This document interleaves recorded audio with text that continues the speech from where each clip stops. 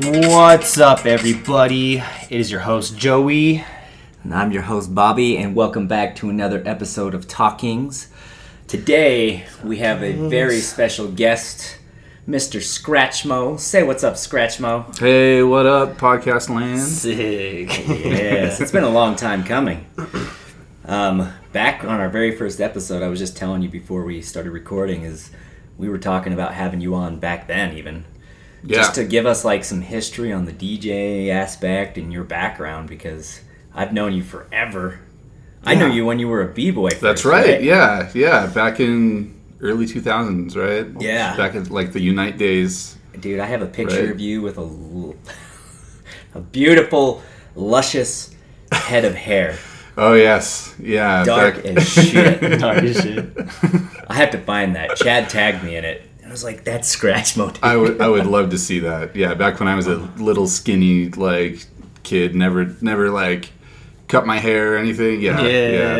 Those were the days. Dude, super shaggy. Yep, showing up to battles in like a plain white tee and the baggy jeans. Yep. Right. Yep. Everybody. Well, sick, man. Yeah. All right, so let's just go ahead and just kind of start with the basics. Obviously, we got Scratchmo here. Where are you from? Originally from, I mean, when people ask me, I just tell them I'm from Utah. I was born in California technically. Okay. And like I moved around a lot as a kid, but I've spent so much time in Utah. It's just easier to say I'm from Utah. So I'm from here. Right on. Currently reside in Orem. What up, Utah County? I'm there with my wife and 4 kids and our little corgi. You got a corgi? Yeah. That's badass. He turns 1-year-old tomorrow, actually. So Really? Yeah. Is that a good dog? Like a good breed of I'll dog, be I honest guess? with you, like we weren't totally up to speed on like what having a corgi meant, you know. Like Yeah. we just loved them because they're cute as hell. Like, Yeah. Right. don't get me wrong, like he's a cute little guy, but man, they're just full of energy. Mm-hmm. Like I had dogs growing up, but I never had a dog as energetic as this guy. Like so, corgis they're a herding breed, so. They just love to run, you know. Like you got to let them out and just get energy out of their system. Otherwise, there going to be barking and just biting everything and just tearing stuff up. Yeah, so we weren't quite prepared, but you know So you're saying you got now. 5 kids, basically, is what you're telling me. Basically, yeah, that's it. Yep. Hell yeah. Yeah. So, like we said, you were just mentioning, you started out as a b-boy. How long was your b-boying career? I mean, not like compared to you guys, like nothing. It was like a blip, Right. You know. Like I started maybe in like the late '90s. I like just on my own. I didn't really have a community because, Right. like I said, we moved around a lot. You know, Yeah. so it was. I had to make new friends every time we moved somewhere, and it was just like my dad's job. You know, and like he went back to school for a minute, and like you know, it was. I wouldn't say it's a rough childhood, but I never really had steady friends, you know? Mm-hmm. So, but I remember like, I don't know if you guys remember, maybe you're old enough, Joey, to remember this. There was like this Frosted Flakes commercial back in like the late 90s. Uh-huh. It was like this group of kids who were like learning how to break. And like, there's this one kid who was trying to learn, what's the move where like you hold the foot and like you jump through? Is that called like a tic-tac? Or something? What is that? I don't know what that's called. It's just like thread? jump thread. A Yeah. thread, yeah. I can't remember what it's called. Anyway, he was like trying to learn that move, and Tony the Tiger pulls up and he's like, "Hey, eat some Frosted Flakes."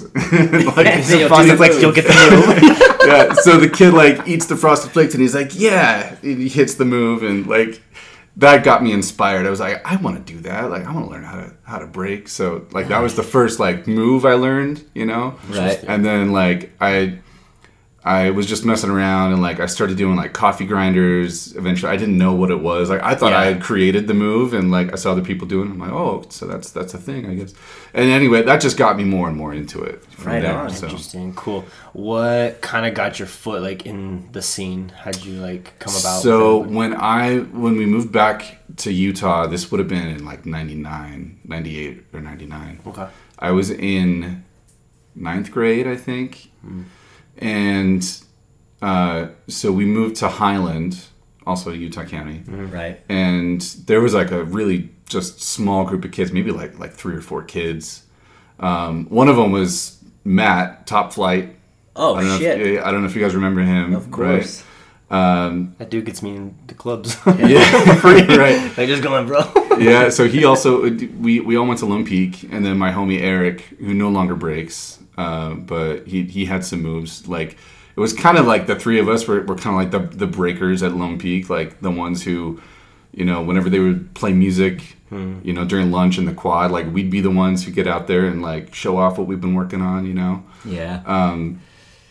And so that's kind of how it started, and then eventually, this would have been like maybe our junior, senior year. That's when we heard about Unite going on. Right. The first Unite battle.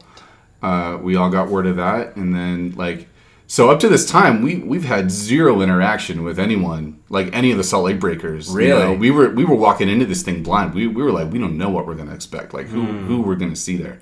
And let me just say, our eyes were open. We were like, whoa, like, this is hip hop, So it was a really cool experience for us, like coming out of our little cocoon, just like we've been working on our own stuff, and then seeing, everyone else in the state of Utah and even some out of state people too, coming together for the battle. It was really dope. It was a cool experience for sure. That's badass. First of all, how old were you when you moved to Utah to just stay? I must have been like 13, 14 years old. 13 or 14. Yeah. And then what got you into DJing? Because everybody knows you as DJ Scratchmo. Yeah, definitely. I mean, music's always been such a central part of my life. Like, my parents are both, musicians. I remember, like, when I was little, their band rehearsals and everything. And then, like, I'm a self-taught, drummer, self-taught. I kind of play guitar a little bit, kind of play piano. I just kind of noodle around, Mm-hmm.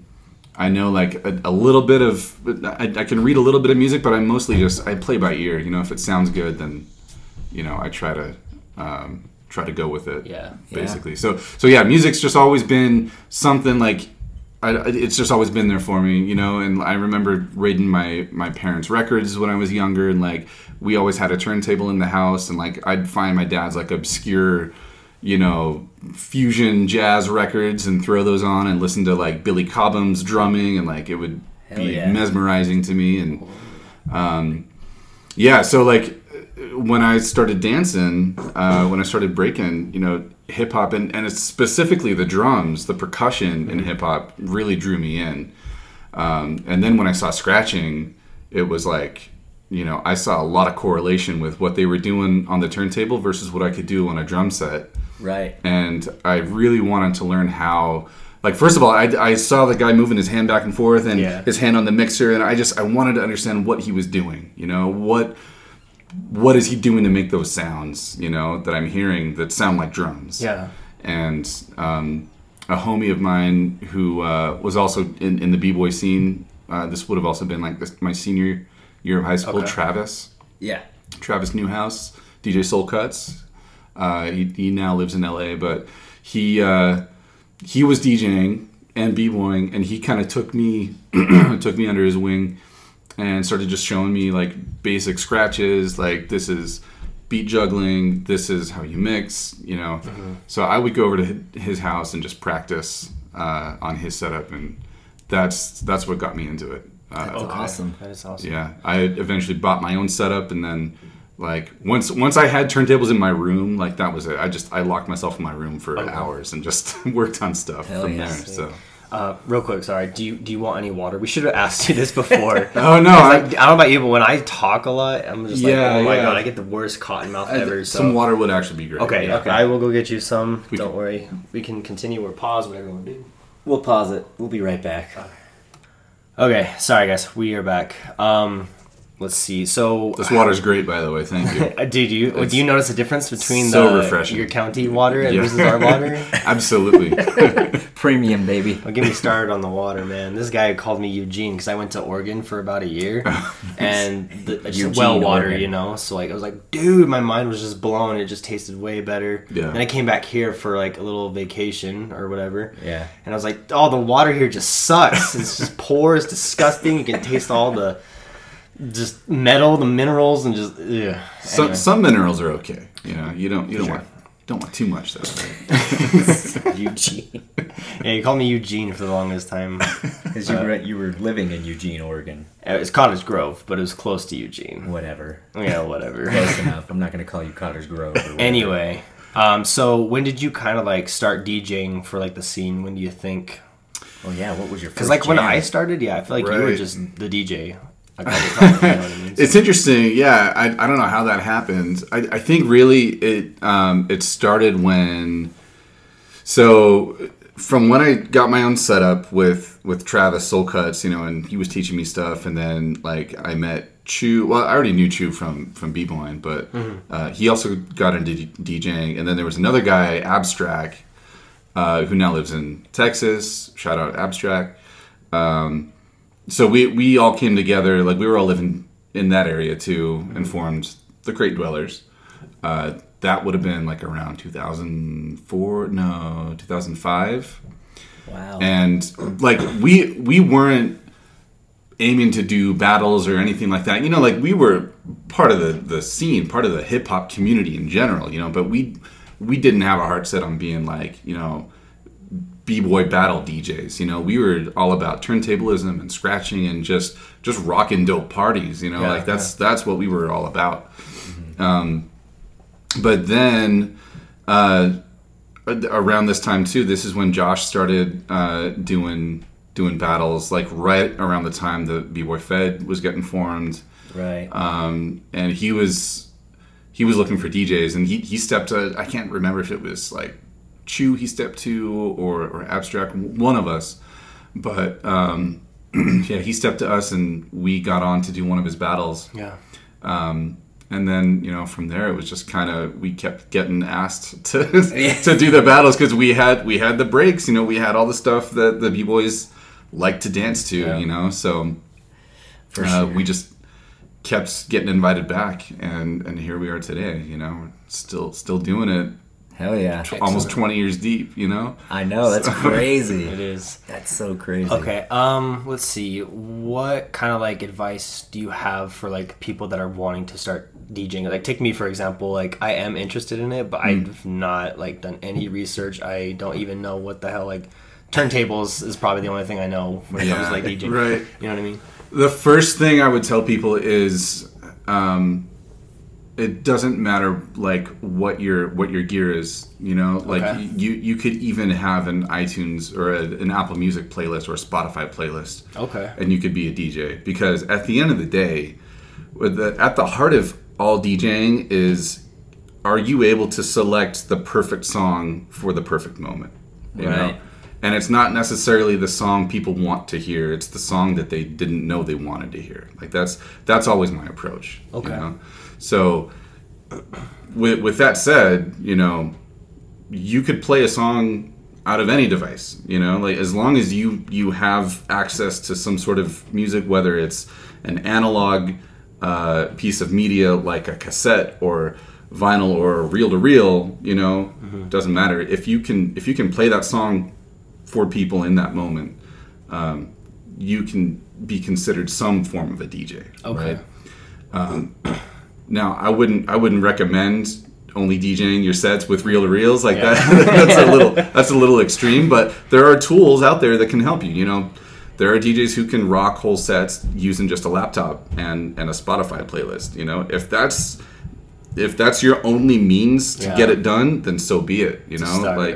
Like use whatever tools you have available. DJing equipment can get pretty pricey, So it's hard to get into it.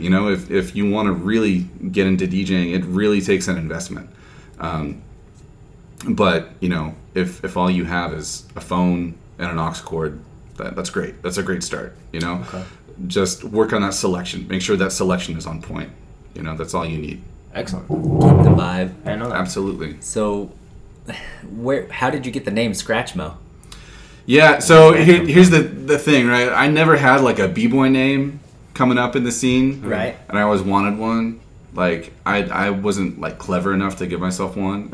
And no one really like bestowed one upon me. Right. So I was like, hey, when I start DJing, like I'm gonna give myself a name. And I love jazz music, you know. So Louis Armstrong, famous cornet player, right? He went by Scratchmo. And so Scratchmo is like the hip hop version of Scratchmo. So yeah. so that was. Yeah, I came up with that like years ago. Well, it so still sometimes, fits you. I mean, sometimes I'm just like, oh, what was I? No, it fits you perfectly, man. Embrace that thing. For real. I do really try to emulate a lot of like trumpet players and like just jazz artists in my scratching. Like, right. One of the things I'll do when I practice is I'll throw on a jazz recording of Charlie Parker or something, and I'll try to emulate what I'm hearing in their solos, like in my scratching. Yeah, that's badass. Interesting. What would you say? Like, do you have like a style when it comes to your DJing? You know, I try to be a pretty good like all around DJ, but at the end of the day, for me, like I love beats and drums, like hard hitting, smack you in the face drums, like. I can tell. Give me those beats, yeah. Like I'll play those all day, and then like my favorite kind of music is when you have like really fat beats over like a really soulful either chord progression or a funky bass line, or you know just something super soulful. You know, like that's really my style. I can't stand like the trance stuff, like you know, that's not like the EDM, like really hard EDM stuff isn't me. Okay. Like I'm all about like really soulful, really funky, jazzy, with like really fat beats. Hell yeah. Yeah. Interesting. And you have some great music. Thanks. I pride myself in my selection for sure. Yeah. So that means a lot. So thank you. No, yeah. Can you walk us through like let's say we're throwing a jam and then we hit you up. What's the kind of like the process of you to get ready like mentally and all these like songs the like prep what's Yeah. So first of all, it depends on the battle, right? So we just did a battle, right? Mm-hmm. The Shine battle this last weekend, which was a bboy and an all styles. So the all styles was Bonnie and Clyde, and then it was a 2v2, right? bboy. And so the first thing that I've got to ask myself is, okay, given that format, like, do I first have the tracks? I've done it enough times. I know I do, but I just know, like, on your average battle, I need to plan on around 150 to 200 songs, like literally, like I'll go through that much for music one night, for one just for one battle. Hell yeah. And then I've got to kind of subcategorize everything. Like, okay, I need music I'm going to play for ciphers, and then I've got to have my fire like battle tracks, and then I start going through the process of, okay, what am I going to play for prelims? What am I going to do for my top 16, my top 8, my semis, and then my final rounds? Right. Because I don't want to burn through all my really, really like top-notch hype stuff, you know, in my prelims, right? Yeah. Like it's tricky because I want to make sure that I'm playing stuff that the dancers are going to be able to get down to and that the crowd is going to react to. But I also, you know, I need to kind of ease into it a little bit, you know? And then like for prelims too, like do I go with known stuff? Do I go with more obscure stuff that people aren't going to know? Like these are all decisions I'm always weighing. And so, you know, I'll go through that whole process. I'll whittle it down and have my crates kind of selected. And at the end of the day, I don't have like a set list of songs. Like I don't have it in order from like track number 1, track number 2, track number 3. But I have like a pool of songs I may play. And I may not even touch it the whole night. You know, it just kind of depends. Yeah. So even though I go through all that prep, right, I still, in the moment, like during rounds, I've got to gauge what the dancers are getting down to, what is the crowd reacting to, because that's all a synergy too, right? If the dancers aren't vibing off the music, the crowd's not going to react, right? Yeah. And if the crowd's not reacting, you know, like it's all just energy that everyone feeds off of each other, right? So at the end of the day, though, it's up to me to start with the right vibe. Right. If that vibe is right, the dancers are going to be dope. The crowd's going to react well, right? And so that's always what I'm looking at. And then while I'm doing that, I'm also thinking about, okay, next round, what am I playing? Right? Like, where do I go from here? Right? So I'm always thinking like 2-3 steps ahead. On top of just watching the dancers too, to make sure I know whose round is up, when do I switch the track, like timing is everything. I don't want to end a song in the middle of someone's round, right? I got to make sure the track doesn't have some weird spot where the drums just stop, right? Because that happens too, and it kills the vibe, like believe me, I've made mistakes, and I will continue to make mistakes, but I'm always trying to learn from those mistakes as well, and think about what I can do better next time. For sure. But that is kind of my process. Oh goddamn! Hell yeah! How exhausting, man! I know. And you're like there at for 4 to 6 hours. You're there before almost anybody else. Yeah, you gotta be there to set up. They're setting up. Yeah, last one to leave because you're carrying everything down. Damn. Hey, but I will say it's great when the dancers are there. Like they're staying around and they're like asking if they can help. Like that's always huge. So I do appreciate that. That's dope. So, what is your favorite part about DJing? Like, your most favorite thing? I mean, just sharing music that I love with other people. I mean, that's got to be it. Yeah. Flexing skills that I've been working on too is also fun. It can also be nerve wracking though. Like when eyes are on me. It's like with battling, right? Like you want to show people what you've been working on, but it's like if you don't hit those moves, like game over, right? For sure. So, but yeah, at the end of the day, it's all about the music, right? And it's all about sharing the music I love with other people and helping them feel the same way I do about these tracks. Yeah. Hell yeah. So, what would you say is your pet peeves when it comes to DJing? Oh shit. I mean, there are a few for sure. I mean, I'm just gonna speak in general. Just watch not careful. Specifically, not specifically with battles, but didn't mean to put you on blast right there. No. No, you're good. Yeah, don't walk up to the DJ and put your phone in his face and say, "Can you play this song?" Or don't go, "Can you play this song that goes like that?" I think that was me. What's that one song? Play that one song. Or if someone just requests a song that totally doesn't fit the vibe for the night, like that's, I'm really trying to pay attention. Like I take a lot of pride in what I do, and I've spent years reading the crowd and making sure that I'm curating the exact right vibe for the night. So please don't step up to me and ask me to play a song that you really love. Like it's great that you love that song, but please let me do my job. You know, like people can come and say hi to you and what's up. Absolutely. I've been there too, where it's like, oh, dude, he's DJing. I just don't even bother with the guy. Yeah, you know what I mean? Because like you said, like you're just thinking of like 4 or 5 steps ahead, and that's like a lot of pressure for that amount of time. It's pretty exhausting. Well, orchestrating highs are okay, but talking to the DJ, let's have a full-on conversation. Yeah, full-on conversation. Like don't do it.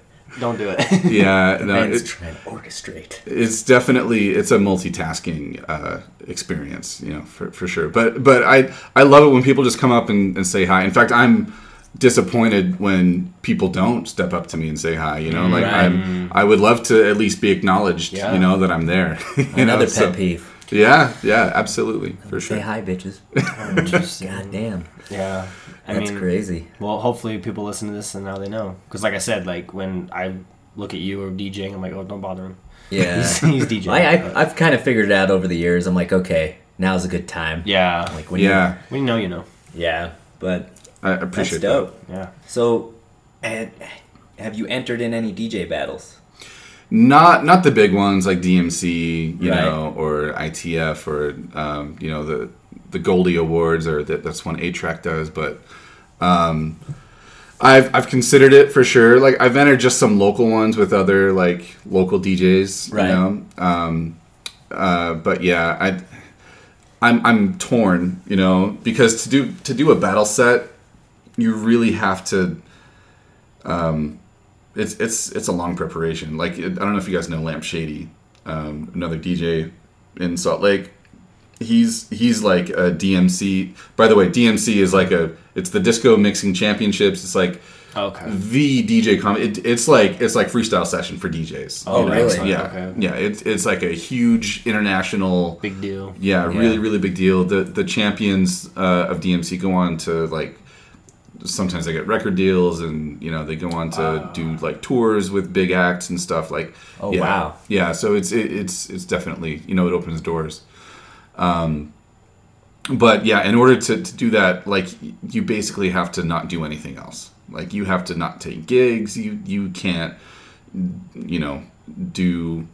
You can't DJ the music you want to DJ because you got to work on your routines. And with DMC, it's like you have a 7-minute routine for the first round, and really in reality you have to have like 2 to 3 7-minute rounds that are just jam-packed with scratching and beat juggling and other techniques. Like it's not just mixing records for those routines, right? Like if you just YouTube DMC routines, it's incredible, like some of the stuff these guys do. But yeah, like it's just a lot of prep, and at the end of the day, I can tie it back to break-in as well. Like, if it doesn't appeal to the judges, then you're not going to advance, So it's Totally. like, you really have to make sure you've got routines that the judges are going to like, So because of that, I'm just kind of like, I would much rather just put my time and effort and energy into just playing songs that I like and working on scratching that I think sounds good rather than try to appeal to someone else, Yeah. Right. Interesting. Someone else's definition of what's good, it's just not appealing to me. So, Yeah. and I've heard things too from DJs that have competed in the DMC that, the calls on some of those rounds are just like really whack. And yeah, I don't know. It never really was appealing to me, but I definitely have a ton of respect for DJs who do it because right. They're the ones innovating and pushing the craft to another level, Oh, yeah. Totally. So for sure, it's big. Do they judge it just like a dance battle with like judges that point on the count of 3? I mean, it's not like the pointing, but yeah, there's like a panel of judges for sure, and these are like veterans, in the DJ world, and yeah, like they'll each one of them will make a call and majority rules, who advances. So That's crazy. That's intimidating. Yeah. it is, yeah, for sure. Damn. Where does that competition take place usually? Is it everywhere? So first they do the regionals. So in the U.S. there's like a few different spots where they do regionals. There's L.A. There's one in Florida. There's a New York regional. There's a Chicago, a Denver. There's like a few others. I think they also mix up cities from year to year. Right. And then from the regionals, you do the nationals. Those are usually held in New York. And then the world championships are held in London. Oh wow. So that's awesome. That is badass. yeah. Do you DJ full time? I don't. I do have a day job. I tried to do DJing full time a few years ago, and it was not great. Just because the thing with DJing is there definitely is money to be made in DJing if you're willing to do like corporate gigs and weddings, and if you're willing to do more than just DJ, because the music is secondary, honestly, in those gigs. Like if you're a good wedding DJ, you're usually like more of an MC for the night. Right. And you're bringing a whole bunch of extra stuff like lights. Some DJs bring photo booths, and they have like a whole entertainment package that they offer. They charge thousands of dollars for it too. So, definitely there's good money to be made. But like I said, it's, the music is secondary. And for me, it's like, I want to focus on the music, and I don't want the thing I love to turn into the 9 to 5 that I hate. Right. And so I figured, and on top of that, like, medical insurance is a good thing, right? When you have a family. So, so I was like, I would much rather just take a corporate job, have a stable income, and not live month to month, wondering if we're going to be able to pay our rent, and these other necessities that we have. And then I'd just be able to take the gigs I want to take, right? Which is much better for me, So I'm happy doing that. I'm completely happy with where I'm at today. if someone would be willing to pay me what I'm making today, just playing the gigs, where I get to play the music I want to play, then great, But I don't think those opportunities are out there. Right. So what's your favorite kind of gig to play at? Yeah, I love gigs where people are just getting down. Yeah. Like a cypher. Like if there was an event that was like all cypher. Yeah. for hours, nonstop, and people are just vibing to every track that's getting dropped. Yeah. Oh man, like those are great. Like a lot of the Creators Grid events are like that. Honestly, like just a room full of people who are just getting down, having a great time. And it's all about the music and the dancing. Yeah. I love those gigs. That's awesome. Yeah, Creators Grid is a very cool, special event. I love that. That's your freaking gig, man. That's my event right there, bro. Shout out Ashley Velos. Yeah. What up? What up, Ashley? Your alter ego always comes out, man. Does it? Oh, hell yeah, dude. You got freaking Scratchmo playing some nasty beats. They got alcohol in me. Yeah, just have like good times. Right. This man will disappear for like 35 minutes. Nobody will know where the hell he at. He comes back with a big shit-eating grin on his face and like just jumps in the cypher like Superman. I'm like, what the hell? Yes. I don't Give think me I some of jumped that. in the cypher like that. The way you guys, maybe I did. I don't know. No, I was dude. pretty drunk, but Yeah, I know. you thought I like jumped off the stage into a circle? No, I'm not saying that. Someone said that. You just like jumped into a cypher once. I don't remember why. You were like, I don't know. You had beef with somebody or I was something. on fire. And Did I do good though? You did amazing. Oh, thank God. That's why I said you just jumped in there like Superman. That's all that matters. Let's see, Scratch. That's great. Who are some of your heroes? Like, who are the people you look up to? Yeah. Yeah, so I actually I started taking lessons from DJ Rob Swift, who's like an OG in the DJ world. Okay. Part of the Executioners, like really super dope turntable crew. Rob Swift was really a pioneer when it comes to things like beat juggling and scratching. So I took some lessons from him a while ago, and just the knowledge that man has is incredible. And like they call him the sergeant. Okay. Like people who take lessons from him, because he really like puts you through like boot camp almost. Like Really? Yeah, he'll drill you on stuff, and like if you're not hitting those patterns just right, the beat juggling patterns or scratch patterns, he'll have you just repeat it, just keep drilling till you get it. And like, damn, he's intense, but man, it's good. Like he's definitely a hero. Even before I started taking lessons from him, like I would watch videos of him, and like he was always just incredible. DJ Qbert is a scratch god. Look him up too if you may have heard him, but just watch some videos on him. All the beat junkies, so DJ Babu, Melody, Rhythmatic, D-Styles, Shortcut, like all those guys I really look up to. And like when I was coming up with b-boying and getting into DJing, so the beat junkies are West Coast based, right? The Executioners, Rob Swift, they're based in New York. But because I spent a lot of time growing up in LA, like the beat junkies were kind of there. Like they were my go-to for DJs. And so I listened to a lot of their mixes, like anything Melody put out, anything, J-Rock too, like anything J-Rock put out, Babu, like Dilated Peoples, like all that West Coast, like hardcore hip hop shit, like that's my jam, and so all those DJs were the ones that I looked up to. No, I still look up to them. That's badass. Yeah.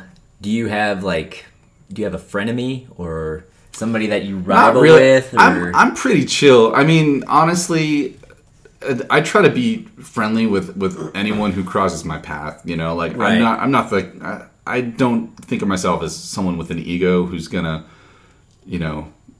put someone out if they try to step up and flex. Like I'll generally give someone props, if Totally. if they're doing well, especially since I teach and like I try to encourage as much as possible, I don't know. I'd say maybe like if I were to pick someone who's kind of like a rival, maybe Lamp Shady. Like anytime I see him cut, I just kind of look at him like, okay, all right, I'll see if I can top that, you know. But it's all in good fun, you know. Like totally. I'm never seriously in competition with anyone. You know? So maybe that's another reason why I never entered battles, because I never I don't really feel like I have to shut someone down, you know. Like it's not my personality, you know. Yeah. So that's cool. That's why everybody loves you. Maybe that's a bad thing though. I don't know. Let's see. How many hours do you spend on DJing? Because you're a man that's got 3 kids, a dog, and a wife. Four kids and a dog. Four kids. Yeah, and you got a full-time job already. Like, how many hours do you think you spend? I think you said it already. Not enough. Yeah. I don't spend enough time practicing. Definitely not as much as I should. You know, and even if I did find enough time, I feel like I'd always find something to improve on. You know, even when DJing was my full-time thing, and that's really what I was working on and really trying to hone my skills.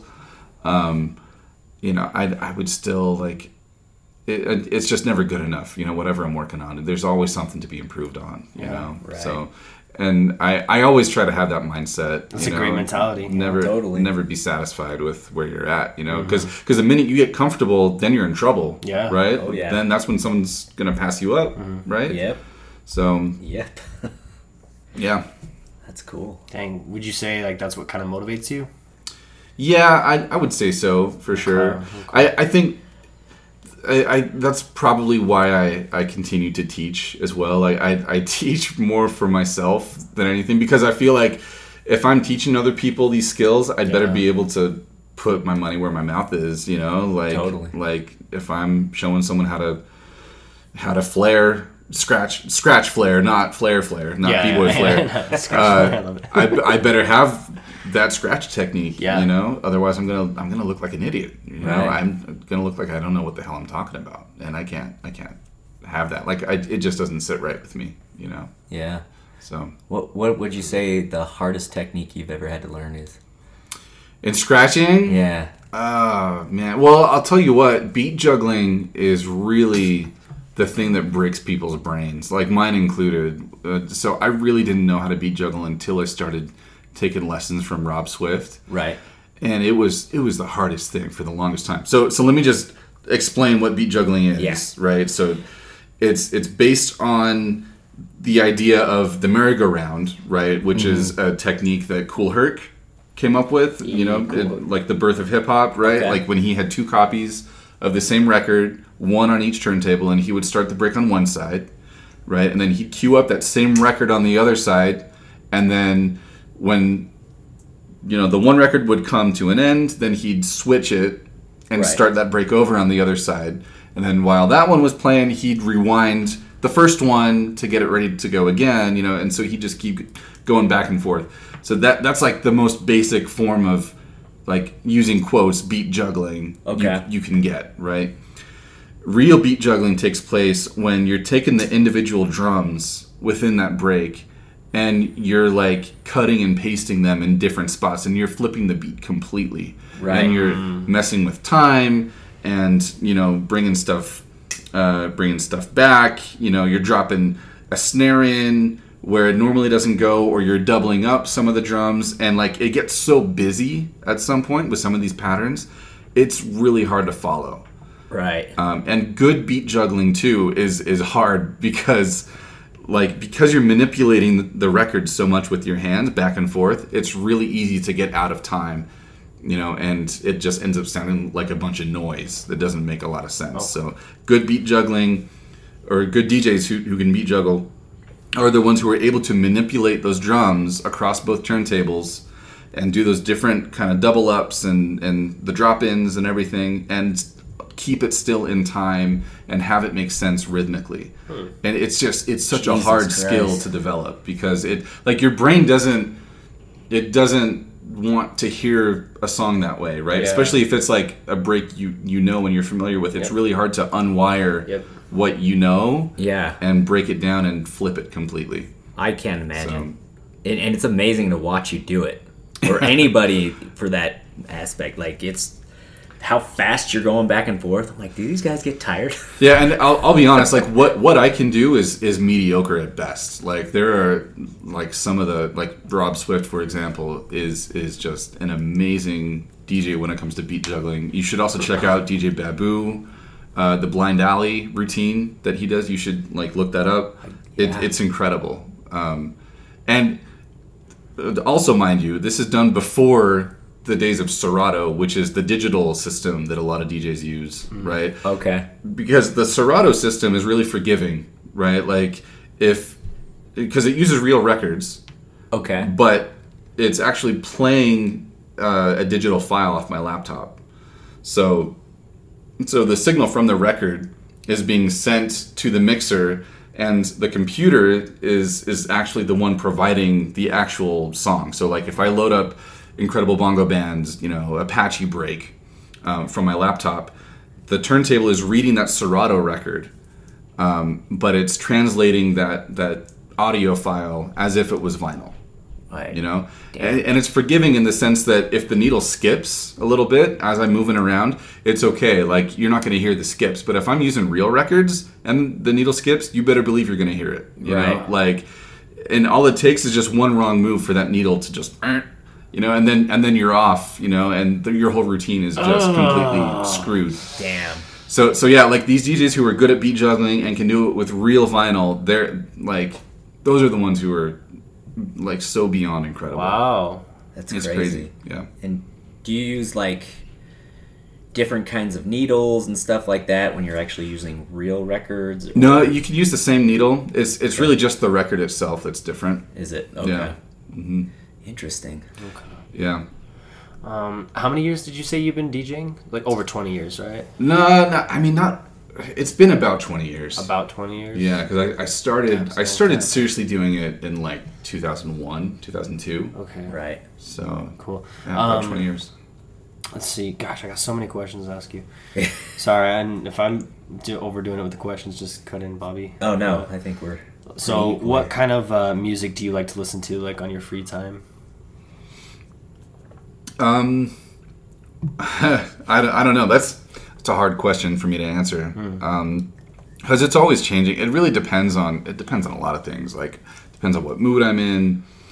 It depends on like the time of day, even like what season it is. Like if it's summertime, I'm looking for stuff that's more like energetic. Like, or something that's I'm really mainly looking for stuff I can play at jams, honestly. Right. I don't spend a lot of time really looking for new music for myself. Yeah. Which I probably should do more of. But yeah, like when it's winter time, I'm looking for more like chill stuff, more things that, you want to listen to when you're all, snuggled up in a cozy blanket with your significant other, that kind of stuff. And then, like, personally, I'm always on the lookout for like up and coming producers and beat makers and just musicians in general. Like, who are the young kids who are making beats in their bedrooms that we need to watch out for? Like, who are the people that are going to be the next, the next Kendrick Lamar or the next, whoever, Right. Who's going to blow up? I'm always trying to be on the lookout for that. That's dope. Is there any like specific places that you like looking for music?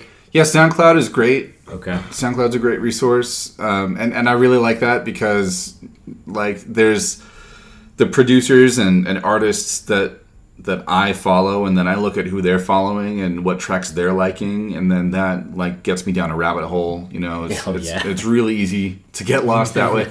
I hate to admit it, but Spotify unfortunately has turned me on to a lot of stuff. Like the algorithm has worked so well on me. It's gotcha, bitch. I know. I hate that because Spotify is like, it's like what I do. Yeah. Like let me do that. Spotify, come on. Right. Okay, That's funny. Let's see. I've always wondered this, is it a messed up thing when someone is watching, let's say like you're DJing, right, at a jam, and I come and look at what you're doing, and I'm like staring at what you're doing, and I'm looking at your computer and everything? Is that really messed up? No, not if Is that weird? not if you ask first. Like you know, if you're like creeping on me while I'm trying to DJ, then yeah, it's gonna be like sex, right? It's gonna be a little awkward, you know, like because you can feel when someone's there just looking at you, Yeah. you know. And like especially if the pressure's already on me, like if I'm trying to DJ something, then yeah, like it can be kind of nerve wracking. But like I'm totally fine if you just say, hey, can I just like check out what you're doing? Like yeah, dude, absolutely, hang out. You know, I had that thought at the last jam because I was like right by that freaking 911, that freaking Porsche, and I was looking at you, and you were just doing your thing, and I was honestly just amazed. And I was curious, but I was like, dude, I probably should not stay. Like, this dude's probably under enough pressure. Has anybody ever come up to you and be like, hey, can I try? Yeah. Actually, yes. Are you serious? Yeah, you'd be surprised. There are some bold people in this world. Yeah. There was one guy. It was a bar that I was DJing at. This one guy asked if he could like search for a track on my laptop. He wanted me to like turn my laptop to him so he could look something up. I'm like, hell no, get out of here. Wow. What the hell? Yeah, there's some interesting people out there for sure.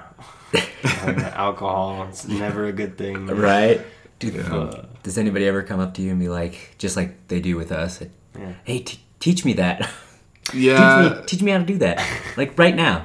I mean, no, there definitely have been people who have asked like, oh, can you teach me sometime? But never like right now. in the moment. Yeah, fortunately, that hasn't happened. But Man, that's the Glad worst they have thing some ever. common sense then. yeah, That's the worst. Jesus. Teach me how to windmill.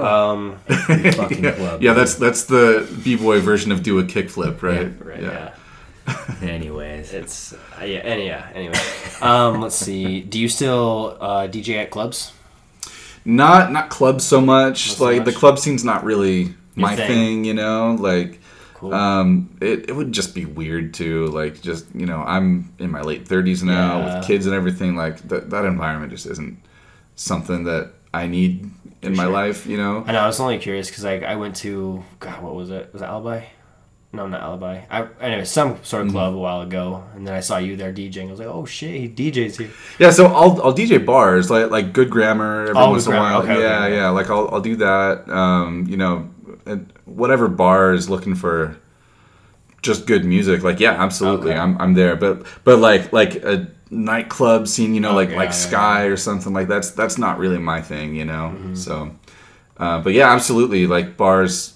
Hell yeah, like I'll totally rock a bar, you know, like, and I feel like the format at bars have gotten a lot more loose.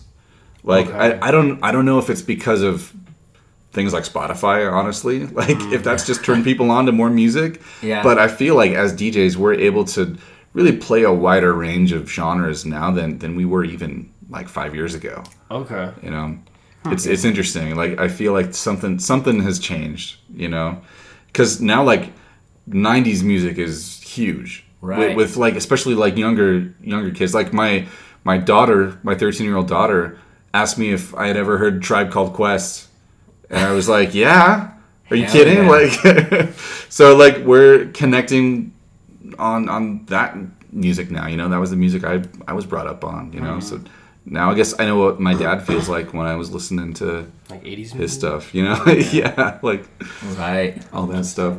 That's good, because nothing drives me more crazy when you get to a club and they're playing a song, and then 2 hours later they're playing the same damn song again. You're like, what? DJs who do that should be fired. Oh, it's honestly, terrible. they shouldn't be DJing. Like if they're, because that tells me two things. One, they're either inexperienced and have no business DJing in a setting like that, like go home and practice, or they're just being lazy. Or they're so drunk they don't even realize they played the song already. Damn, right? So, yeah, that just shouldn't happen. Like that's just bad DJing, honestly. Totally. You should not play the same song more than once during a set. That's a big no-no. It's crazy. Okay. Let's see. What is your favorite thing about our dance scene here? Yeah, good question. I mean, it's great that we're so like tightly knit. I don't know if that's it can be good and bad, I guess, but I feel like the scene here is just really open and warm, and the fact that everyone knows each other I think it's a great thing. Yeah. When drama does happen, it does suck that we're so tightly knit,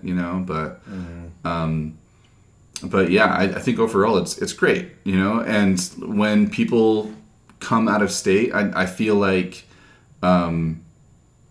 it's noticeable, just the fact that the dancers here are so tight, people right. take notice of that, and I think it's great.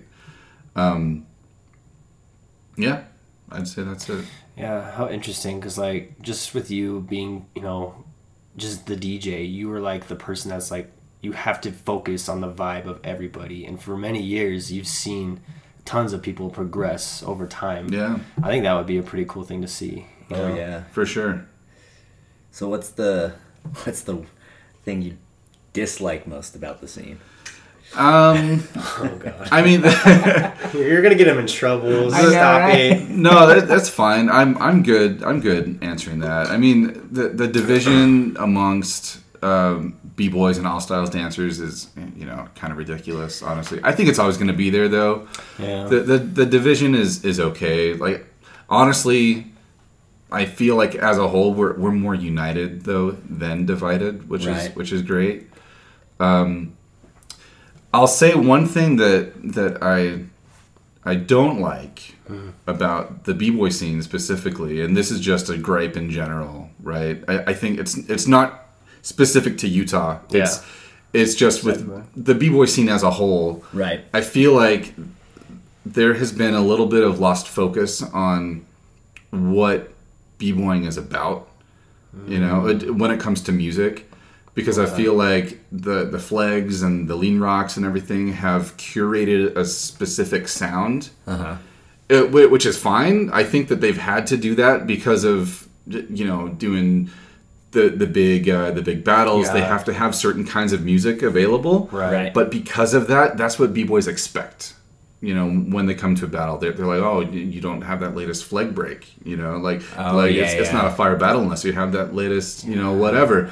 And it's like, but there were breaks well before these guys, and not every single break was done at 120 beats per minute, I would love to see more b-boys be able to get down to more classic stuff, and more like even slower stuff. How interesting.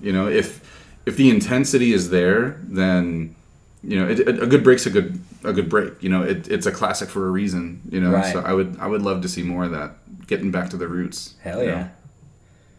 I love it. No, yeah, that's really interesting. I didn't even think about that, because you're absolutely right. I would agree with you, honestly, because just I'll admit that I was I'm just really big into DJ Lean Rock and DJ Flag or Pablo or something. I don't know if you heard of Pablo before, right. And they have these very unique and I use those kind of beats as kind of motivation for really hard moves. You know what I mean? Mm-hmm. But I understand what you're saying. So it's interesting that's coming from you. But yeah. I like that perspective. Yeah. Sorry, that dog. Yeah. No, that's fine. That dog worried me. Bobby, I don't know if you remember, back when, in early 2000s when I was still breaking, we'd go to Numb's shows, and there would be b-boys just getting down. Yeah. To that music. And it wasn't necessarily breaks, and it wasn't necessarily, it was just raw hip-hop. Exactly. And you just don't see that these days. No.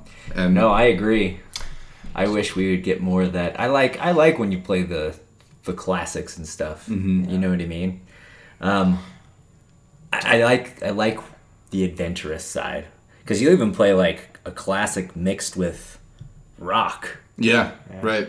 Like, Right. it's great. I love that shit. That would be really Like, cool. that adventurous stuff. Don't but- you think that you would have to deal with like copyrights issues or anything like that? Has that ever been a problem for you? Not really. I mean, it depends on the venue. So most like bars and clubs and stuff have because it's that kind of venue. They don't run into those licensing issues. But the things where you run into that kind of issue is like if you're doing an event that's going to be broadcast somewhere.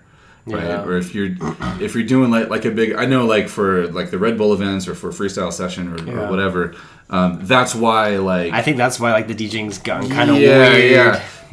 Because there are those licensing things. I do think it's because of like the way that they're broadcasting it, and it's not being done in that venue that that is able to just play music without having to face those licensing fees.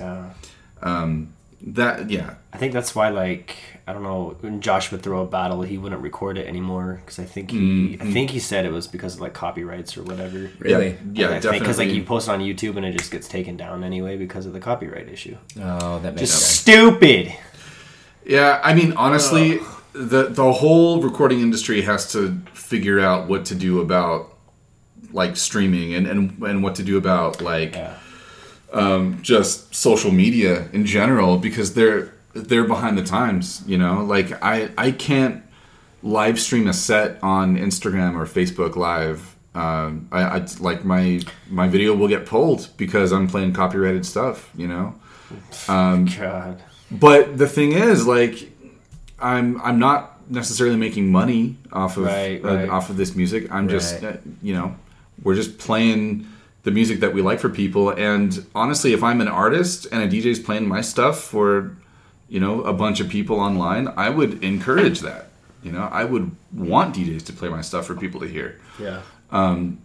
The whole recording industry has to just they've got to figure out what to do about it, because there's no way to stop it. Yeah. Interesting. I never thought of that. Like, does the copyright... Because I know, let's say you're doing... For a second there, we were doing YouTube videos where we were doing reaction videos to music videos or new songs or music. And what we found out is if you don't play the whole song all in a row, you know what I mean? If you break it up and then you like take 10 seconds out here. Right, yeah. All of a sudden it's not copyright. Mm-hmm. Is that the same thing with playing at an event? I wonder. I don't know. That's a good question. I'm not sure. But it would really suck to only hear like 10 seconds of a song, right? Right. Before switching it up to another one. Totally. But yeah, that's wondering, like, that is interesting. Yeah, I'm not sure how that would work. But yeah, I've heard that's you can play so much, like so many seconds of a song before you have to start like paying the licensing fee for it. So yeah. I'm not a copyright lawyer. Yeah. So come on, Scratchmo. I know I don't know this. I probably should, honestly. Like I should know that stuff, but yeah. Interesting. What is one of the most embarrassing moments you've had DJing? Oh man, there have been so many. Honestly, like there have been so many where like the examples I gave, where like a song will just stop in the middle of someone's round. And then everyone just like looks back at the DJ booth, like that's happened. Power's gone out, at some events, and like that's not necessarily my bad, but it's the first place people look, like what did the like, DJ do, so like that's happened. I mean, there have just been a lot of goofs, big goofs that have messed up someone's, whether it's around or if I'm even just playing at a bar, like something with the sound happens that it's bound to happen. Or if I'm playing like something that's supposed to be more kid friendly and I'm playing the street version of the song instead of the clean version, and parents get all mad, or like that's happened. But yeah. How interesting. What would you say? I don't know. You probably already answered this question, but what would you say is like your greatest challenges when it comes to DJing? Greatest challenges, probably like just trying to not repeat myself, you know? Okay. And I always try to come to an event, not just a dance event, but like even if it's like a bar gig or something, I try to have some new music that I can share with people, because I don't want to play the same stuff over and over again. There are some things I will play because it is kind of like a trademark, you know, and that definitely is very like, you know, concerted, you know. I want to make sure that there are things that are a trademark that I'm known for, but on a whole, I try to keep it fresh, you know, and it's hard to come to the table with something new, you know. It can be a challenge sometimes. How interesting. Do you have any favorite dancers here in Utah? Oh shit. Oh man, yeah. I mean, you guys, number one. Oh, like honestly, yeah. Like Bobby, your footwork is always like on point. I love it. You know, Joey, like I love seeing your moves. You know, like thanks, yeah. And everyone in BKZ is dope. You know, Slinky's always been a favorite. Obviously, you know he's. And then like, there's some all styles dancers too that I just love watching. Like I could watch Jesse and Third Degree just go at it for hours. Oh, yeah. You know, like those dudes. Just the way that they connect with the music too. Even if it's like if I'm playing something for them and I know it's a song they've never heard, they can still just keep up. You know, it's great watching them. Yeah, it's hard to choose, man, because there's just like a lot of killers here. Honestly, like the scene has grown so much, like in the past 10 years. Oh, and alone. Chacho too. Like I'm sorry, like Chacho's house. Like I will play house music just to watch Chacho dance. You know, like I try to play something that I know is gonna get him up, or I hope will get him up. Yeah, because he doesn't always want to dance. You know, but he's in there, man. He's there on the Saturday when he gets down, like it's amazing. Yeah. Yeah. I mean, like he was saying, everybody's just so advanced. There was the battle this past weekend, and watching everybody, it's like, holy shit. Yeah. The level is just I'm honestly crazy surprised because, like, and I don't want to talk crap about the venue or anything, but there was just so many people there, you couldn't even cipher. Like, if you wanted to cipher, you can only do it, like, in the middle, you know, of the dance floor. Right. And it's just hard, you know what I mean? So some people didn't even dance, and they were just roasting and toasting people. And I was like, oh my god. I was pretty shocked, honestly. So I don't know how people can do that. I have to test the floor out. Sorry, I'm not done naming dancers, because now my mind is going. Yeah, go for it. Leo, I love Leo, because the dude just goes hard. Yeah, he does. For sure. Like, doesn't matter. Like it doesn't matter who he's up against, or if he's already done 10 rounds, the dude just goes in. Always. I love it. I love his energy. This band showed up to just watch and ended up battling. Yeah. He pulls off his jean jacket and is wearing a Metallica sleeveless shirt. I'm like, fuck yeah, Leo, let's go. He killed it too. Yeah. That's what I'm talking about. I'm like, where's this energy coming from? It's amazing. Hang is amazing. He is. Hang's gotten really good, and surprisingly too, because I think he's been injured for like the longest time. Yeah. Like, I love his style. Yeah, it's just very smooth and very just like, I don't know, he's just very cordial and just very nice. Yeah. Minnie Cooper. Oh fuck yeah. Man. It's the hair, man. That's a staple right there. That man can get down. Yeah. He's always got the freshest shoes too. Those cats are probably some of my favorites to watch for sure. That's badass. Good choices, man. Killer B. Killer B as well. His power's insane. That dude gets bigger every time I see him. Right. Every time I see him, he just gets like wider and wider, and I'm like, fuck. He can't even fit through the door. Just calm down. Yeah. He's got arms the size of trees. I can't even fathom. Love you, Tristan. Let's see. Man. Dude, have you ever like been on the verge of pissing yourself? Because I feel like I feel like you're just so many times. You're like stuck there. Dude, and I'm so like, many times. Can anybody take over this guy so we can take a piss? Because again, you were there for like 4 to 6 hours. It's like, funny you mentioned that, because It happens almost every event. Yeah. like by the end of it, I'm about ready to burst. Yeah. You know, so yeah, it's funny.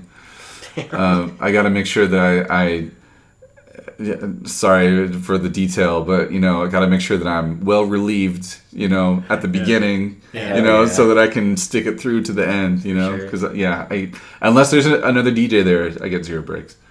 With that said, when possible, hire 2 DJs. Yeah. Because, it's great to have another person to share the load, for me. Right. But also, I feel like for the dancers, it's great because you get these 2 different perspectives on music and stuff. It's great to just mix up the flavor every once in a while. It keeps things interesting, for sure. So, 2 DJs. In fact, I told Cho after the event, I was like, yo, next time, have me and Chu both out. That'd be badass. We'd love to rock it together. We just need a bigger space. Right. Or get rid of the cars so we can open up the floor more. Yeah. Those cars were sick. Yeah, no, they were. It was a dope setup. I just wish it was a little bit bigger. I was just afraid I was going to leave a mark on, one of them. When I was loading out, it was like, okay, I'll just... At one point, I was, sweating and my ass was on the Porsche 911, and I just realized, I'm like, dude, this is, a $100,000 car. My ass is on it. Whoa. So sorry, Jamie. I promise I wiped it off. Not with a cloth, not with my clothes. Yeah, don't do that. Yeah. It was with the cloth. Would you ever consider, bringing a student to a battle with you? As a second DJ kind of thing, and just kind of... That's a good question. Yeah, I've had a student kind of do ciphers alongside me. So Busy Bee. Okay, yeah. He did one of the Herc battles with me. He did a set during one of the ciphers.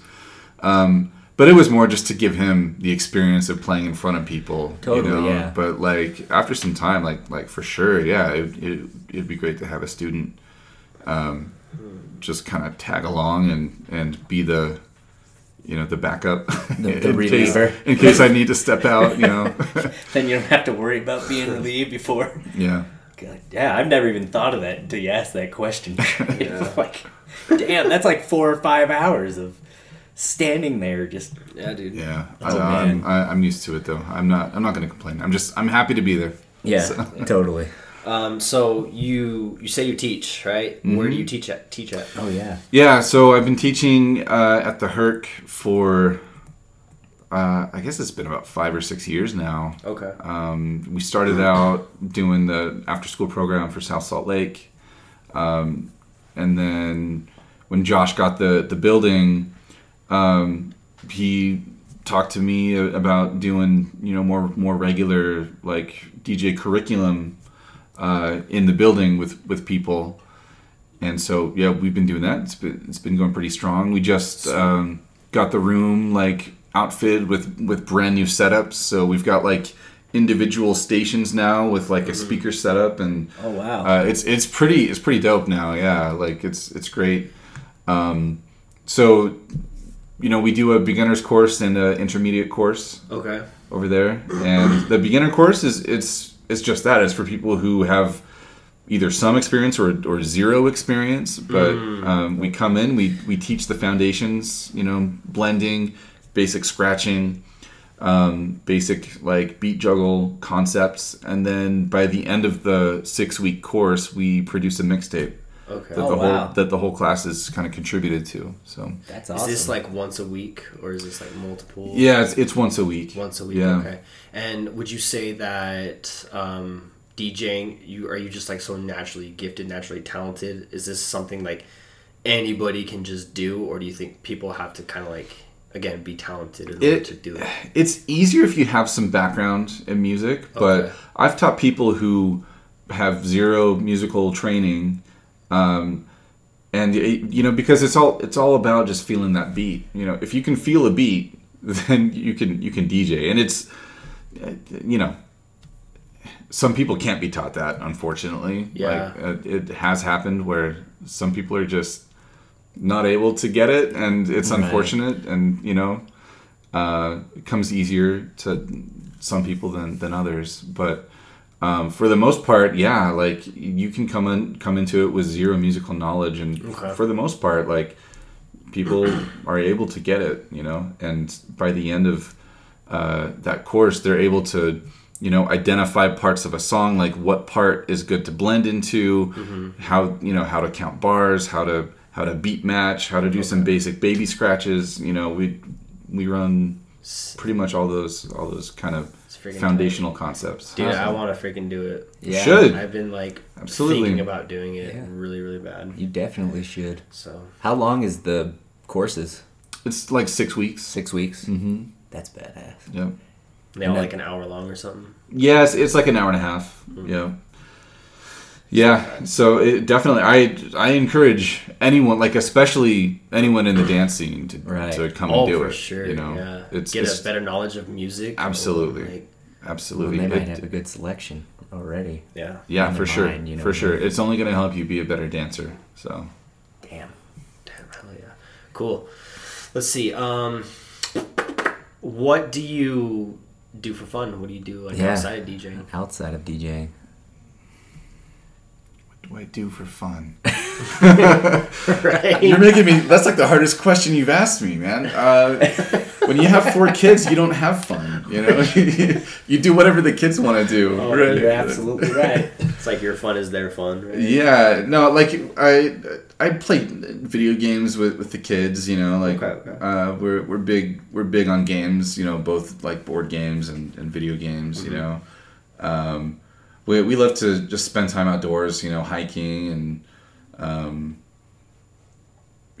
I mean, I don't really, DJing is what I do, you know, no, and then outside of that, it's like, I do stuff with the family, you know, so, that's it honestly sounds like you got like a packed life anyway, so like it's totally understandable. 4 kids and a wife, and a dog.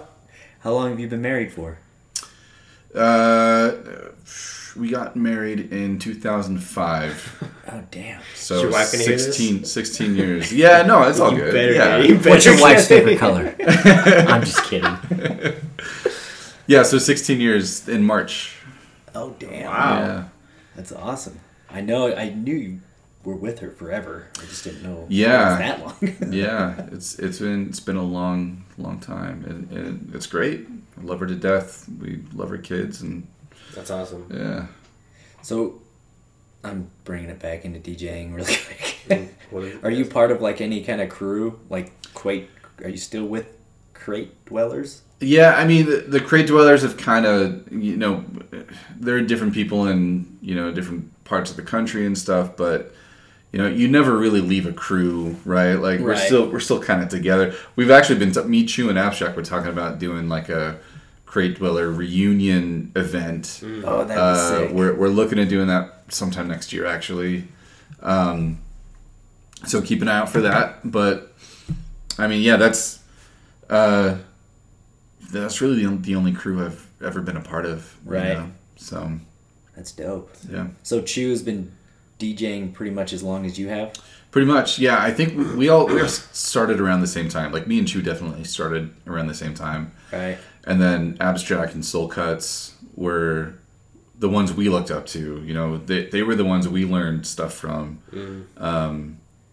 Yeah, and you know, it was always great. Like when we were all living down in Provo together, on our lunch breaks, we just get together real quick and grill up. You know, we'd like meet at Chu's house and grill up some hot dogs, and then just have a little scratch session for like 30 minutes, and then you know, like. I miss those days. I miss just being able to meet up with your peers and just have a quick session and just, you know, bounce ideas off each other. And, you know, those sessions were always fun. So, is your oldest kid 13? Or is that... yeah, she'll be 14 in just a few months. Oh, wow. Yeah. How old is your... Sorry. How old's your youngest? Our youngest is 8, almost 9. Okay. Well, it's like mine. Yeah. What is your favorite thing about being a father? Ooh. There's so much, you know, like there's just the joy of having children is great. But it's really fun when they're old enough. You can actually have like deep, meaningful conversations with them about different things. You know, my son right now, my 12-year-old oldest son, is getting into graffiti now. Oh, really? Yeah. And so he's been taking lessons at the Herc from Wes and Katie, and he's loving it. And I'm starting to see him really start to get into hip hop culture and understand, you know, the whole. He's known about the DJing aspect of it from me, but like he'll stick around and watch the b-boys practice, you know, and like he'll, you know, he's been wanting to get into that now, and That's like awesome. You know, we've been listening to a lot of hip hop together, you know, like golden era hip hop, you know. So that's just been great, you know, watching him and kind of helping him along the way. You know, it's great to just be able to watch your kids grow and develop that way. For sure. So that's amazing. Yeah, I was just gonna ask you, like, what does your family think about you DJing? Like, do they ever come and like watch you, or are they just like, my dad's a DJ. He's going to do another event. Yeah, they definitely wish sometimes I'd be home more, you know. Yeah. But that's another reason why I took a 9-to-5 job, so I could kind of have the steady home life and then just take really the gigs that, you know, I want to, so I could, you know, be there more for them. But I mean, they like my wife especially is just super supportive, you know, like she's not into hip hop at all. Like she's not into DJing or anything, but she's like the thing about my wife and I is we are 100% supportive of each other in like, no matter, you know, whatever we do. So like she 100% supports me, but at the same time, she expects that I'm going to know when I need to be there for her and for the kids, when to be a father, you know, right? So that's really the thing, and she lets me know that too, you know, like if I need to step up more and kind of be more of a husband and more of a dad, like she's let me know in the past, and I've tried to learn from that and improve. Dang. But you know, we have a good working relationship that way. Sounds like you have a healthy relationship, and that's good. Just communication alone, Absolutely, you know, can solve so many problems. That's key. That's absolutely, like, communication is so important, you know. And actually, getting back to what you said about like, you know, pet peeves and stuff. I wish that people would communicate more back to me as the DJ, like if there are things I could be doing better, you know, whether it's at an event or whatever, like instead of just talking amongst yourselves, you know, and like not completing the feedback loop, you know, like, you know, how am I supposed to know? Like if I'm up there, I think I'm killing it, unless someone tells me I'm not, you know, right? And then at that point, it's great. I love getting the feedback, and I love being able to reflect on what I can do better, what I can work on to become a better DJ, because that's, you know, you need the feedback. Otherwise, you're never going to improve. Yeah. Right? Yeah, totally. So that's something I wish I would get more of, you know, like, because I try to game film myself at every event and look back and think, just based on my own perspective, what can I do? But I'm looking at it through my own lens. You know, I need someone else to tell me, like, if there are things I could be doing better, just please let me know, you know. That's a good one. Constructive criticism is always really good. Absolutely, yeah. I don't have any for you. I think you're great. Well, I appreciate that, but I know I'm not perfect, you know. Well, like nobody's perfect. There definitely are things I know I could be doing better, and it helps when, you know, you have that other person there to tell you. Totally. So totally. Well, even like when I first started dancing, I wasn't paying attention to what the DJ was playing. I mean, it was, but I wasn't so like analytical about it. You know what I mean? Right. It was more like, it's a song. I know this song. I like this song. I can dance to it. Right. Yeah. Now I'm like going to jams and I'm like, oh, you don't have a DJ? You don't even. I've been to a jam here where they didn't even have a freaking DJ, and they're telling DJ me, iPod. and they're like, $15. I'm like, you don't even have a DJ. What are you talking about? You got in for free. What are you complaining about? No, I didn't. You got in there for free. You told me you got in there for free. I might have. You bitched and complained. You walked away, and then the guy's like, I'll let you in. That's right. This is when Venmo was like starting to come up. Yeah. It's like, we only take Venmo, and I was like, Venmo? What the hell's Venmo? Anyways, then I walked in, and they're playing it off an iPod. Wow. What the hell? That's crazy. Anyways. But again, if that's the tool you have to get the job done, then great. Maybe they have no idea where to turn to get a DJ. Maybe that was part of it. I don't know. I think that if you're going to charge a lot of money like that, a lot of money here would be like 10 or 15 bucks. No, yeah, for an event, that is a lot. Yeah. And you don't have a DJ. Yeah, there's something wrong. Yeah, if you don't have a DJ and you're playing off an iPod, you shouldn't charge that much. Yeah, for sure. Because one of the things that I go to a jam for is the music, right? Just help your community too. Yeah, like you're paying the DJ to be there too. Yeah, that's for sure a huge part of even having a jam at all. Yeah, well, I draw a lot of parallels between, like, if you're going out to a restaurant, you could either go to McDonald's and get the processed, whatever, cheeseburger. Don't get me wrong. I love me a McDonald's at 1 a.m. Hell yeah. But like, if me and my wife are deciding on where to eat, like, would we rather go there, or would we rather go to a restaurant where there's a trained chef who's bringing his own experience and knowledge about food and everything into it, and like you're getting a menu that's created with purpose, and the ingredients are fresh and seasonal, and like I think about it that way too. Like, if you're throwing an event, like iPod or a DJ who's going to be able to bring that same kind of experience, like a curated, very experienced and knowledgeable person who's going to be able to read the crowd and play music that fits, Oh yeah. Yes. I completely agree. Yeah. Cool. And I mean, shout out to anybody who goes out there and tries the DJ anyways, you know what I mean? Oh, for sure. Because I mean, we've talked about other DJs in this scene on this podcast and their choices of music, and I think this is a great learning tool for people like that are coming up, you know what I mean? Mm-hmm. Build the vibe, feel the vibe, and that's great at anyways. Yeah.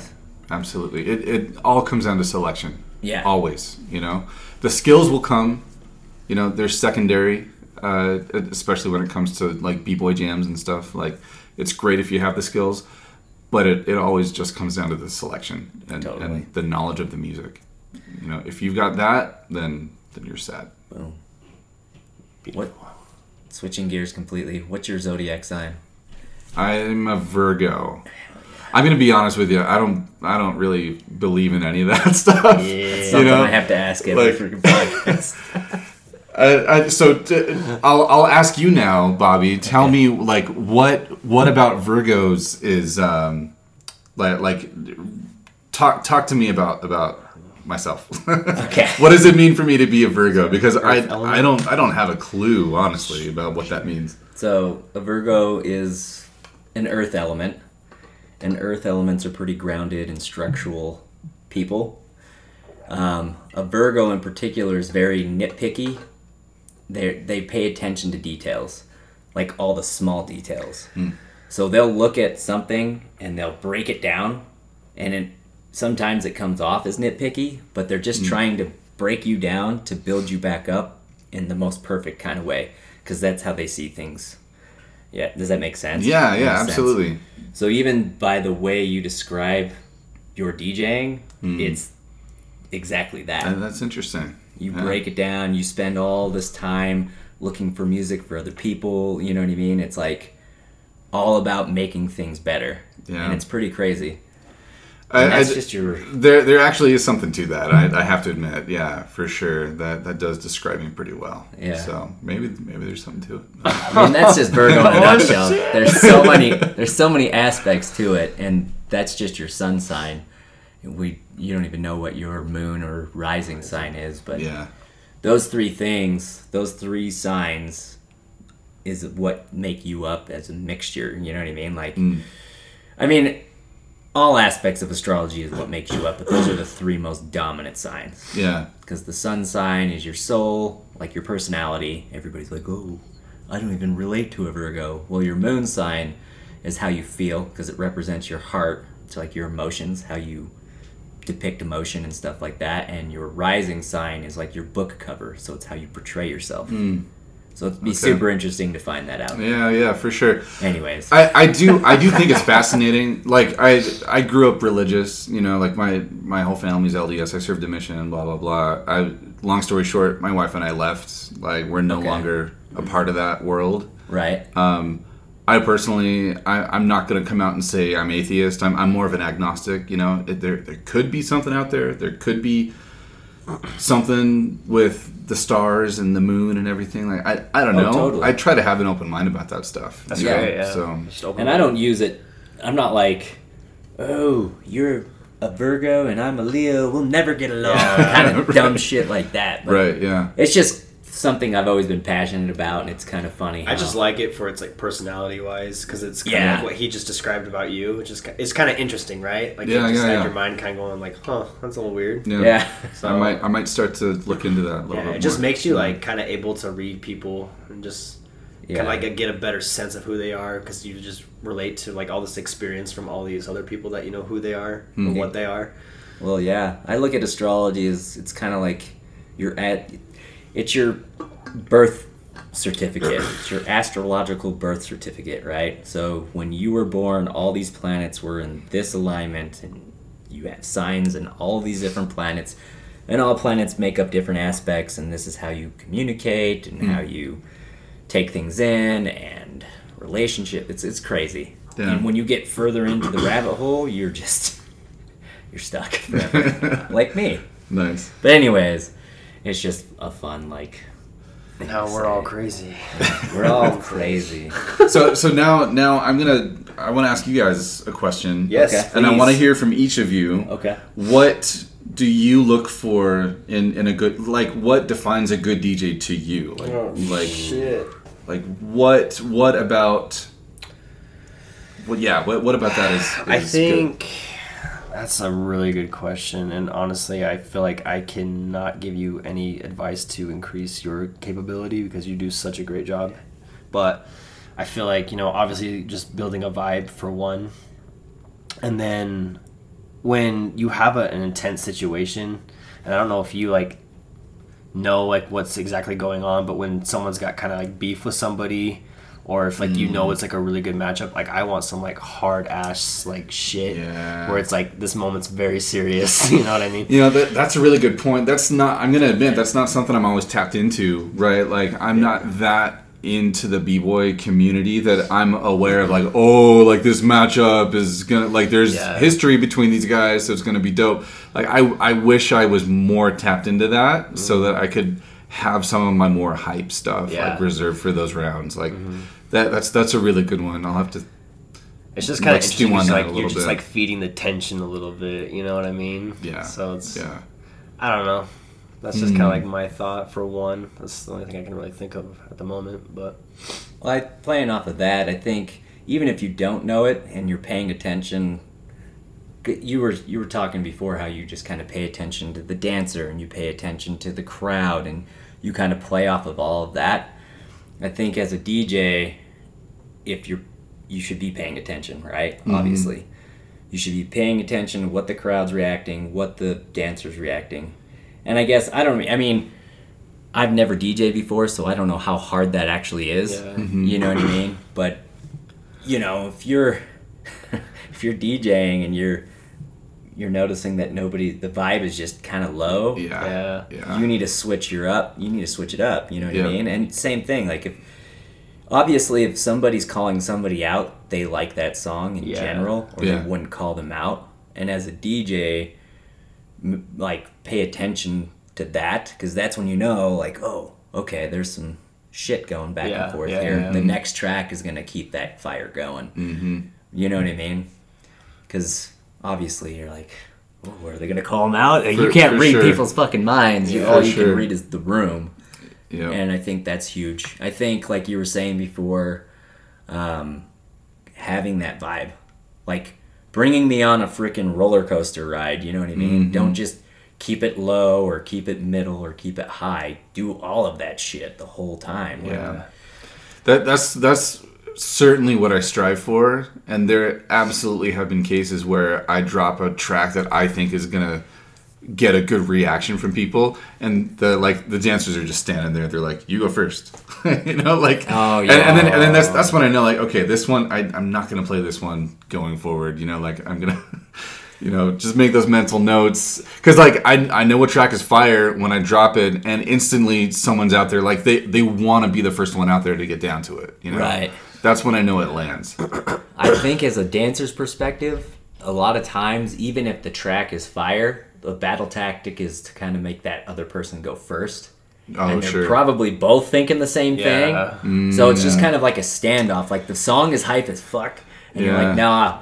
I came out here thinking I'm going to make that person go first. Yeah, see, for me, I'm thinking, why aren't they dancing? Right. Like, no, that makes sense. Do they not like this track? Like, what's going on? Yeah. You know? So.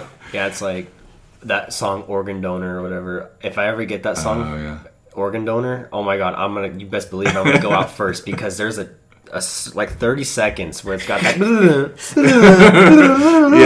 yeah, and it's just so awkward and weird. Like, dude, don't.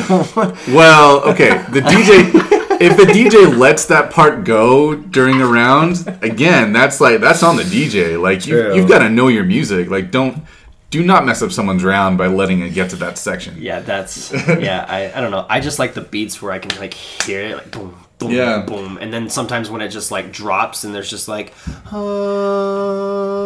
like a second. Yeah, and it's like, oh, what do I do here? Type of thing, you know what I mean? Yeah. But, like, that's the game, you know what I mean? You gotta be creative, you gotta think on the spot. Yeah. So, like, I totally get it. And then I would say, and this isn't you personally, but I've had experiences where when people are DJing and ciphers, and then they, like, play a decent, like, song, and then it will just be like, boom, really mellow, and it's like almost no beat, and you're like, what the hell? Like, during someone's round too, and you're like, what's going on? Right. Yeah. So it's like, I'm really trying to be motivated. I'm trying to warm up, but then it's like, you know, all this energy that it just got sucked out because that music just went really mellow. Mm-hmm. So it's like, I don't know, stuff like that. Yeah. I can relate to all of those examples that you gave. Like, that's happened to me at some point, like, during my tenure, you know, like, and when that has happened, it's because I wasn't paying close enough attention as the DJ. You know, I should have been paying more attention to what was going on. And you know? that's just to say, like, that doesn't mean that, like, what you're playing is bad, and it's not a bad song. It's just, again, it's that vibe. Yeah. Right? Oh, I yeah. imagine is the most important thing is the vibe. Mm-hmm. So if you're going to play some super mellow stuff, like, maybe do it while everyone's stretching. Mm-hmm. I don't know. Right. Then start building. Right. I don't know. That's just how I would do it, but I'm not a DJ, so. No, you definitely you hit the nail on the head. I think, yeah, that makes a lot of sense. Yeah. So. There's been yeah, I'm just nothing personal, and we're all learning. So it's all good. It is a learning experience. I can't even imagine because, like you said, the DJ has all of the attention. Mm-hmm. When something goes wrong, that's on. Everybody thinks it's on you. Yeah. You know what I mean? Yeah. As a dancer, we're just like, oh, we fucked up. That's on me. You know, like, you're the one in charge of everything. Right, yeah. So there's got to be a lot of stress to it. But that's, for sure. Cool. Any other questions? Yeah. No, I think that was like the big one that was kind of on my mind, you know. Sweet. So.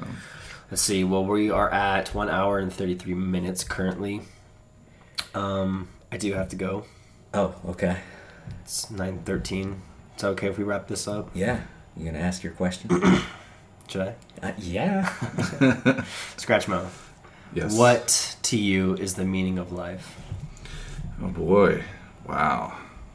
Getting deep all of a sudden. I gotta know. So like I said, you know, I'm a ex-religious person. I used to think I had all the answers. With my 37 years of experience on this earth, no, 38. I'm 38 now. I can tell you that no one knows what the hell they're doing.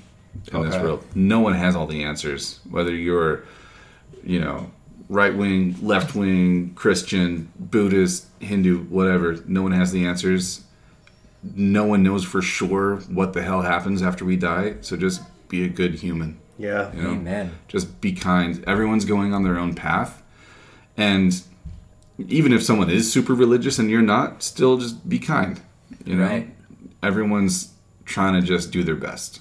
Be a good person, do good. Yeah, that's pretty much all I can say. That's well said. No, I like that. We don't know how long we're going to be on this earth, so. No, yeah, I love asking people this question because it's like I try to adapt to what people are seeing through their life, like how how they view the world through their life, so I really like asking them that question. Some people are like, I don't know, like just be happy or whatever. Yeah. But then there's some people that are like, like be a really good person, and then you're just saying like you've been around for so long, and not so long, I'm so sorry. No, it's you're all not good. that long. Yeah, I'm used to it. You just have the experience. No one knows what they're doing, which I would totally agree. No one really knows what they're doing, and to me that's kind of like the meaning of life too. Is like there's a meaning to almost having no meaning to life. Right. Does that make sense? Right. Yeah. So it's just intriguing. interesting. But Do you have any like other closing statements that you want to end with, or shout outs or plugs? No, just I feel so fortunate to be a part of this community and in the position that I've been able to take. Yeah. It's been great. I wouldn't trade it for anything. I've learned to really love where I'm from and the people that I get to know. Yeah. And I'm grateful to be a part of it. Like I said, I'm just happy to be here, and I'm happy to keep rocking it for people as long as they'll have me. Yeah. Oh, we'll have you forever. Of course, man. No, you're an amazing guy. I'm super glad I've gotten the chance to talk to you. The viewers that are watching this, they know who you are now. They have a better sense of who you are. And no, this community, like we're damn lucky to have you. So Appreciate that. Amen. keep killing the game. Yeah, just look forward to seeing you more and more throughout the years. Word. For sure. Growing, we're all growing with each other. So We're all growing. learning. Well, thanks again, everybody, for listening to this podcast, and thank you, Scratchmo, for sharing all of your experiences and your background with us. Please like and subscribe. Share the podcast. It helps us keep it going. Yes, it does. Hit us up at talk_kings, kings with the Z at the end on Instagram for whatever. Just hit us up with topics, criticism, Yeah. anything really. If you want to be a part of the podcast, anything. Yeah. But as always, tell your mothers and tell your fathers. Tell your brothers, tell your sisters. Tell your corgis. Yeah, ooh. There you go. Snap. Yeah. All right. Have Later, a great everybody. day. Peace.